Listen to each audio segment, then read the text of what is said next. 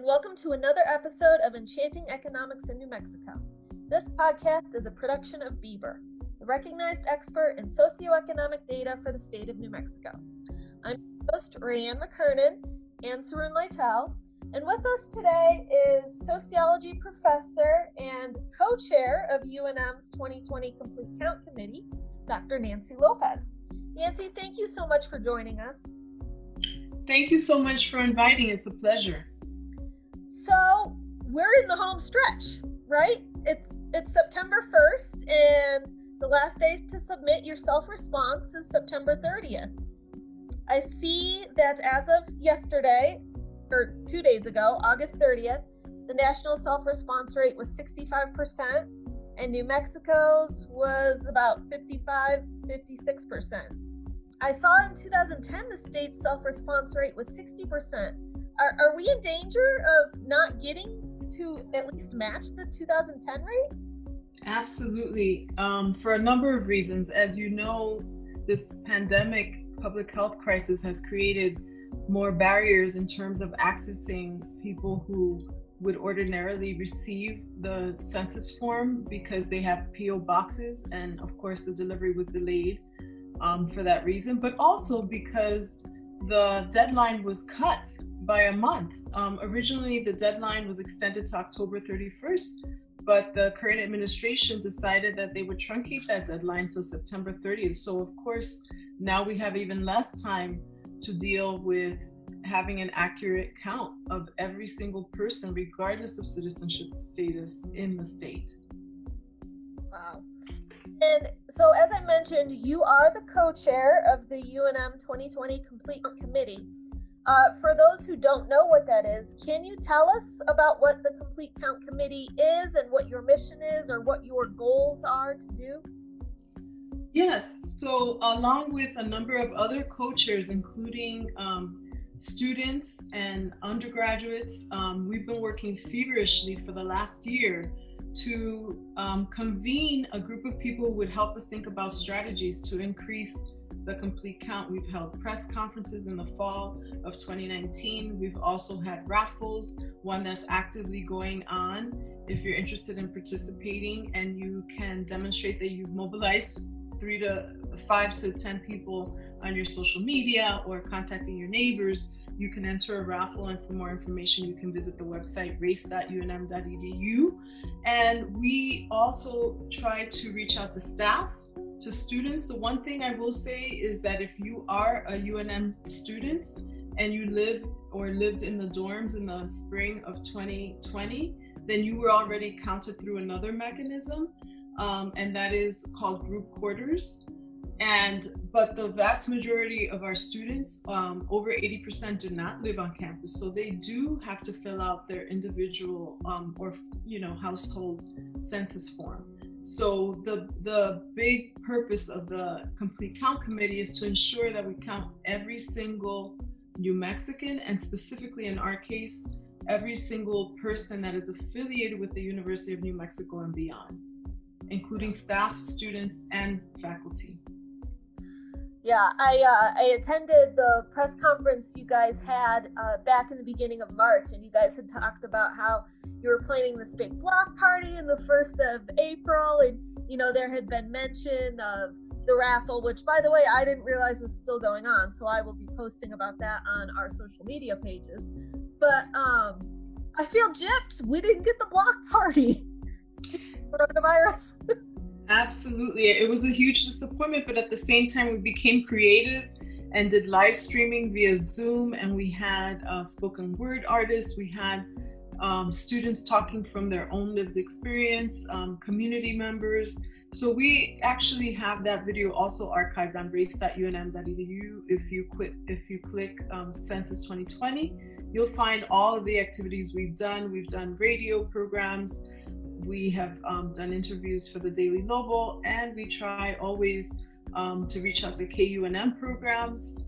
And we've also done bilingual talks. I did a TEDx talk in Spanish that really talked about the civil rights use of this data. So how important it is to answer the race question so that we have data on whether or not particular groups of people are experiencing inequities when they go vote or housing, etc. Yeah. Well, and since one of your areas of expertise is sociology, let's talk about representation derived from the census, if you don't mind. The most thought of example I think people think of would be proportional representation derived from state population.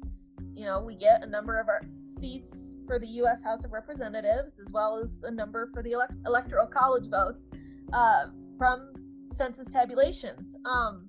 But what else is there? You start to mention that. What are some of the other factors in our society that are decided based on population output? So the first thing that I'll say is that the census is an enumeration that happens once every 10 years. So a lot of people might confuse it with the American Community Survey, which is a survey, right? It's not a full count. The census is a full count. And that full count is the basis of allocating seats in the House of Representatives. It's also the basis of allocating funding for each and every state. And that denominator is so important that it's often used to determine state legislative representation, but also municipal, and the list goes on and on and on. So it's incredibly important that we get an accurate count. There is no citizenship question. Again, I will repeat.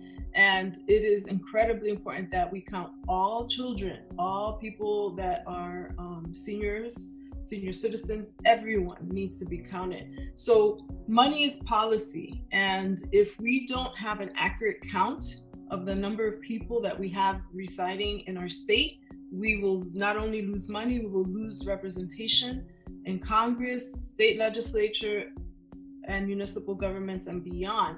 It's also important to note that there has been an attempt to delete quote unquote non-citizens from the voting redistricting that will happen with the census data. And this is what sociologists would call a racist racial project, because it's the definition and interpretation of racial dynamics that's allocating resources in a way that is creating oppression and inequities for particularly communities of color and indigenous nations, et cetera, et cetera. Yeah. Can you also speak to the ways in which different groups historically have been undercounted and why that is, and also maybe how has COVID impacted counting different groups of people? Without a doubt, we can look at the origins of the census as one that did not count everyone initially. There are many of us who were only considered 3/5 of a person, as was the case with enslaved Africans in this country. But since the civil rights movement and efforts for racial justice and civil rights, we've used these data again to fight for voting rights, to fight for fair housing, to fight and struggle for justice and employment and educational opportunities.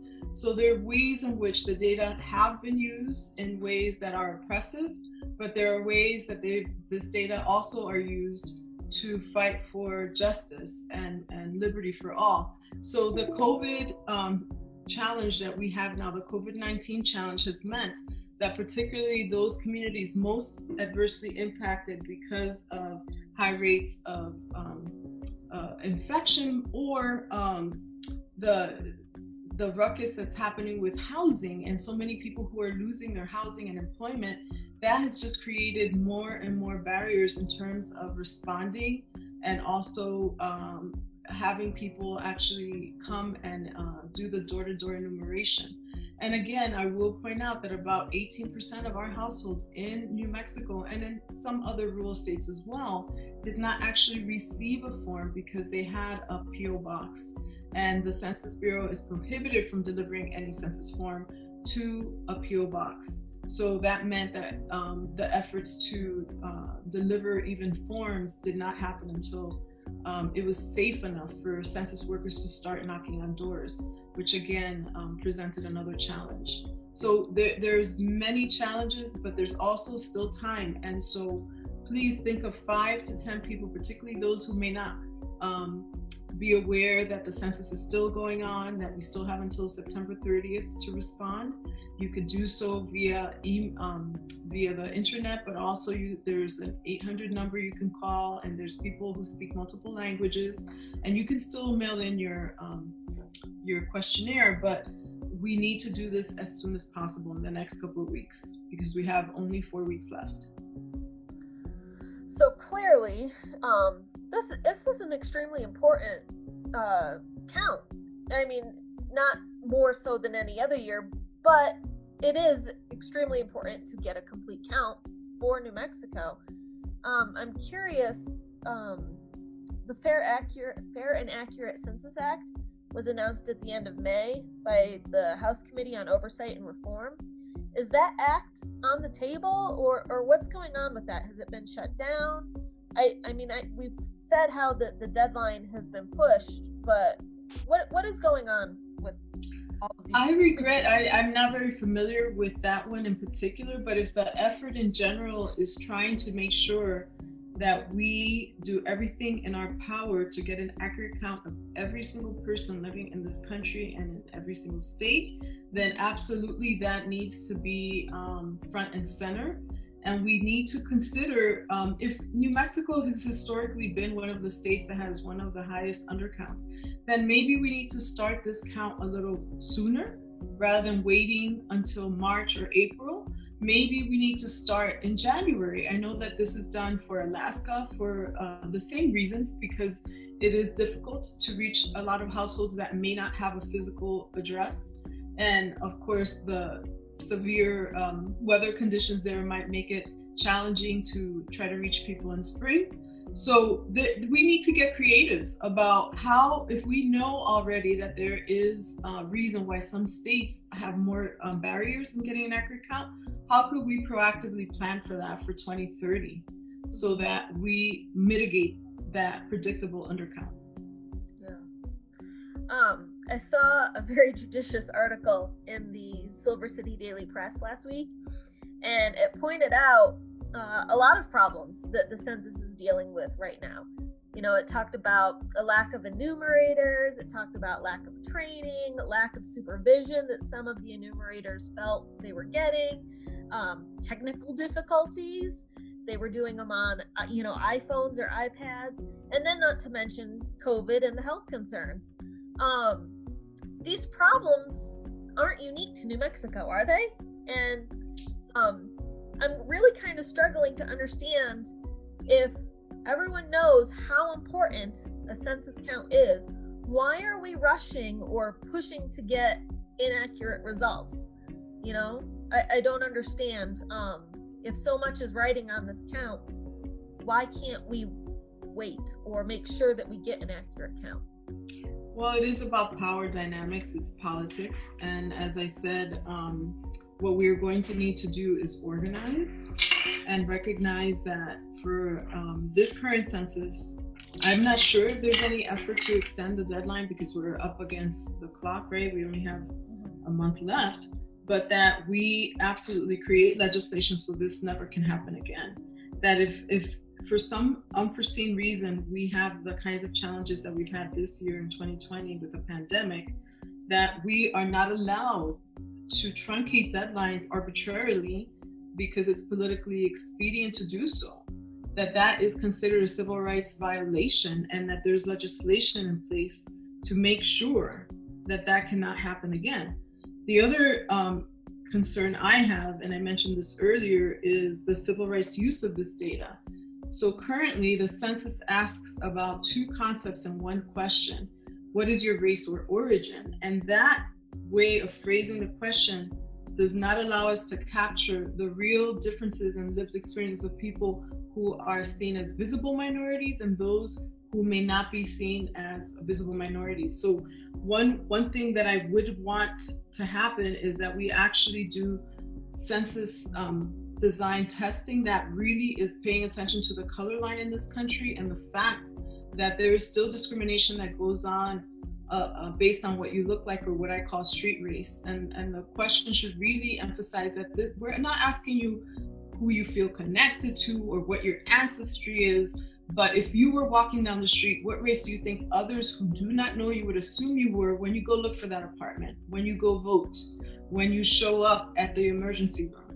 That is a data point that helps us understand if people who look like Ricky Martin or David Ortiz or George Lopez, who are all Latinos, they're all Hispanic, but look very different. One would be racialized as Black, one would be racialized as brown, i.e. Mexican or indigenous, and the other person would be identified as very light-skinned or white-looking, that we would have data that would help us understand if one is experiencing an injustice that the other one may not. So again, I do have many concerns about the way in which race data for civil rights enforcement is being conflated with origin, when these are two totally different measures. And again, this is part of colorblind racism, pretending that color doesn't matter anymore. And we know every day, all the studies in every discipline document that there are injustices based on what you look like, or what I call street race. Yeah. So do you think the census will definitely be changing in the future? If we organize and we demand. Yes, I think that we definitely can, particularly given the social movements that are going on about the injustices that are happening, the anti-Blackness, etc. I think that we can make the case that the next time the census designers create a research protocol for how we are going to phrase these questions on race, that they actually use the social science evidence from many different fields, from public health to voting rights to education to housing, that shows that race and origin are not the same thing. It's not the same as if you take a DNA test, that race is a social status that represents a relationship of power that is often assigned based on what you look like. Not how you identify necessarily, but what you look like. And that is different than tribal status, that is different than origin or ancestry. Different questions require different measures. We would not ask about gender and sexuality in the same question. We wouldn't ask about income and educational attainment in the same question. And we should never ask about race or origin in the same question. But that's precisely what the census has done. Is it a change that we could see by 2030 or? Absolutely. And the fact is that there have been multiple attempts to point this out to the Census Bureau, not only by myself, but many other researchers across many disciplines that say the fact that you are asking about tribal status, ancestry or origin, and race in one question is untenable. It will lead to useless data because it will not allow us to understand if people are experiencing violations in civil rights and access to opportunity based on what they look like. So yes, if we organize and if we file a case with the Government Office of Accountability on the Hill and say, what is the census afraid of? What do they think they will find when we actually measure these things differently and understand that people who may come from the same country but look very different are experiencing injustices based on what they look like, or what I call street race. And I did write a piece for theconversation.com that has over 60,000 downloads called "The Census Bureau Keeps Confusing Race and Ethnicity," that talks about why that is so important. So yes, if we organize and if we make it clear that decisions should be based on the preponderance of social science evidence, we may see a change in 2030, but we have to organize right now because the testing starts probably in a year or two. Okay. So my last question for you is, anyone listening to this, what do we do? How do we organize? How do we help put changes, on the table? So first and foremost, recognizing that we only have a month until the last day that we could actually fill out the census, think about 5 to 10 people that are either your neighbors or part of your family network or friends network that may or may not have filled out the census. Call them, pick up the phone, maybe put a post or a text, do your social media and say, hey, have you filled out the census? The last day to be counted is September 30th, and this is going to determine not only the funding and resources that we have for education, health, housing, roads, but also representation in not only federal but local government. And it is a civil rights issue. These data also help us understand whether or not we are making progress in creating a more perfect union for all. So I would urge each of you to think of 5 to 10 people, particularly those that may be afraid because they think that maybe there's a citizenship question and they may or may not have papers, or particularly those that might think, well, I'm just a roommate, I shouldn't fill it out. Well, you need to be counted. Or, oh, I'm not going to count my kids because it's only about adults. No, we absolutely need to count every single person. It doesn't matter if you have a 90-year-old in the household or a 1-month-old. Everyone needs to be counted. So please think of those 5 to 10 people as you go walking your dog that you bump into and mention the census. And hey, have you done the census? Or your neighbor? Maybe it's in your place of worship or your neighborhood association, your social media. Everyone can do something. Saroon, do you have anything you want to ask? Also, like the source of where the census and why to do census comes from, it's like in the second paragraph or the first paragraph of the Constitution, and the right to free speech, however important that is, it's just a sticky note, it's afterthought, but census is in the first 2 paragraphs. It's really important. When people founded this country, they wanted to know how much we represent. That's part of being in the democracy, right? Without a doubt, it is about creating a more perfect union for all. We all count. Well, I think that about wraps it up for us here at Enchanting Economics in New Mexico. Don't forget to check us out at Beber, that's bber.unm.edu, or on social media. We are on Twitter, Facebook, Instagram, and LinkedIn under @UNMBeber. Thanks for listening, everyone. Take care, and please, if you haven't, fill out your census.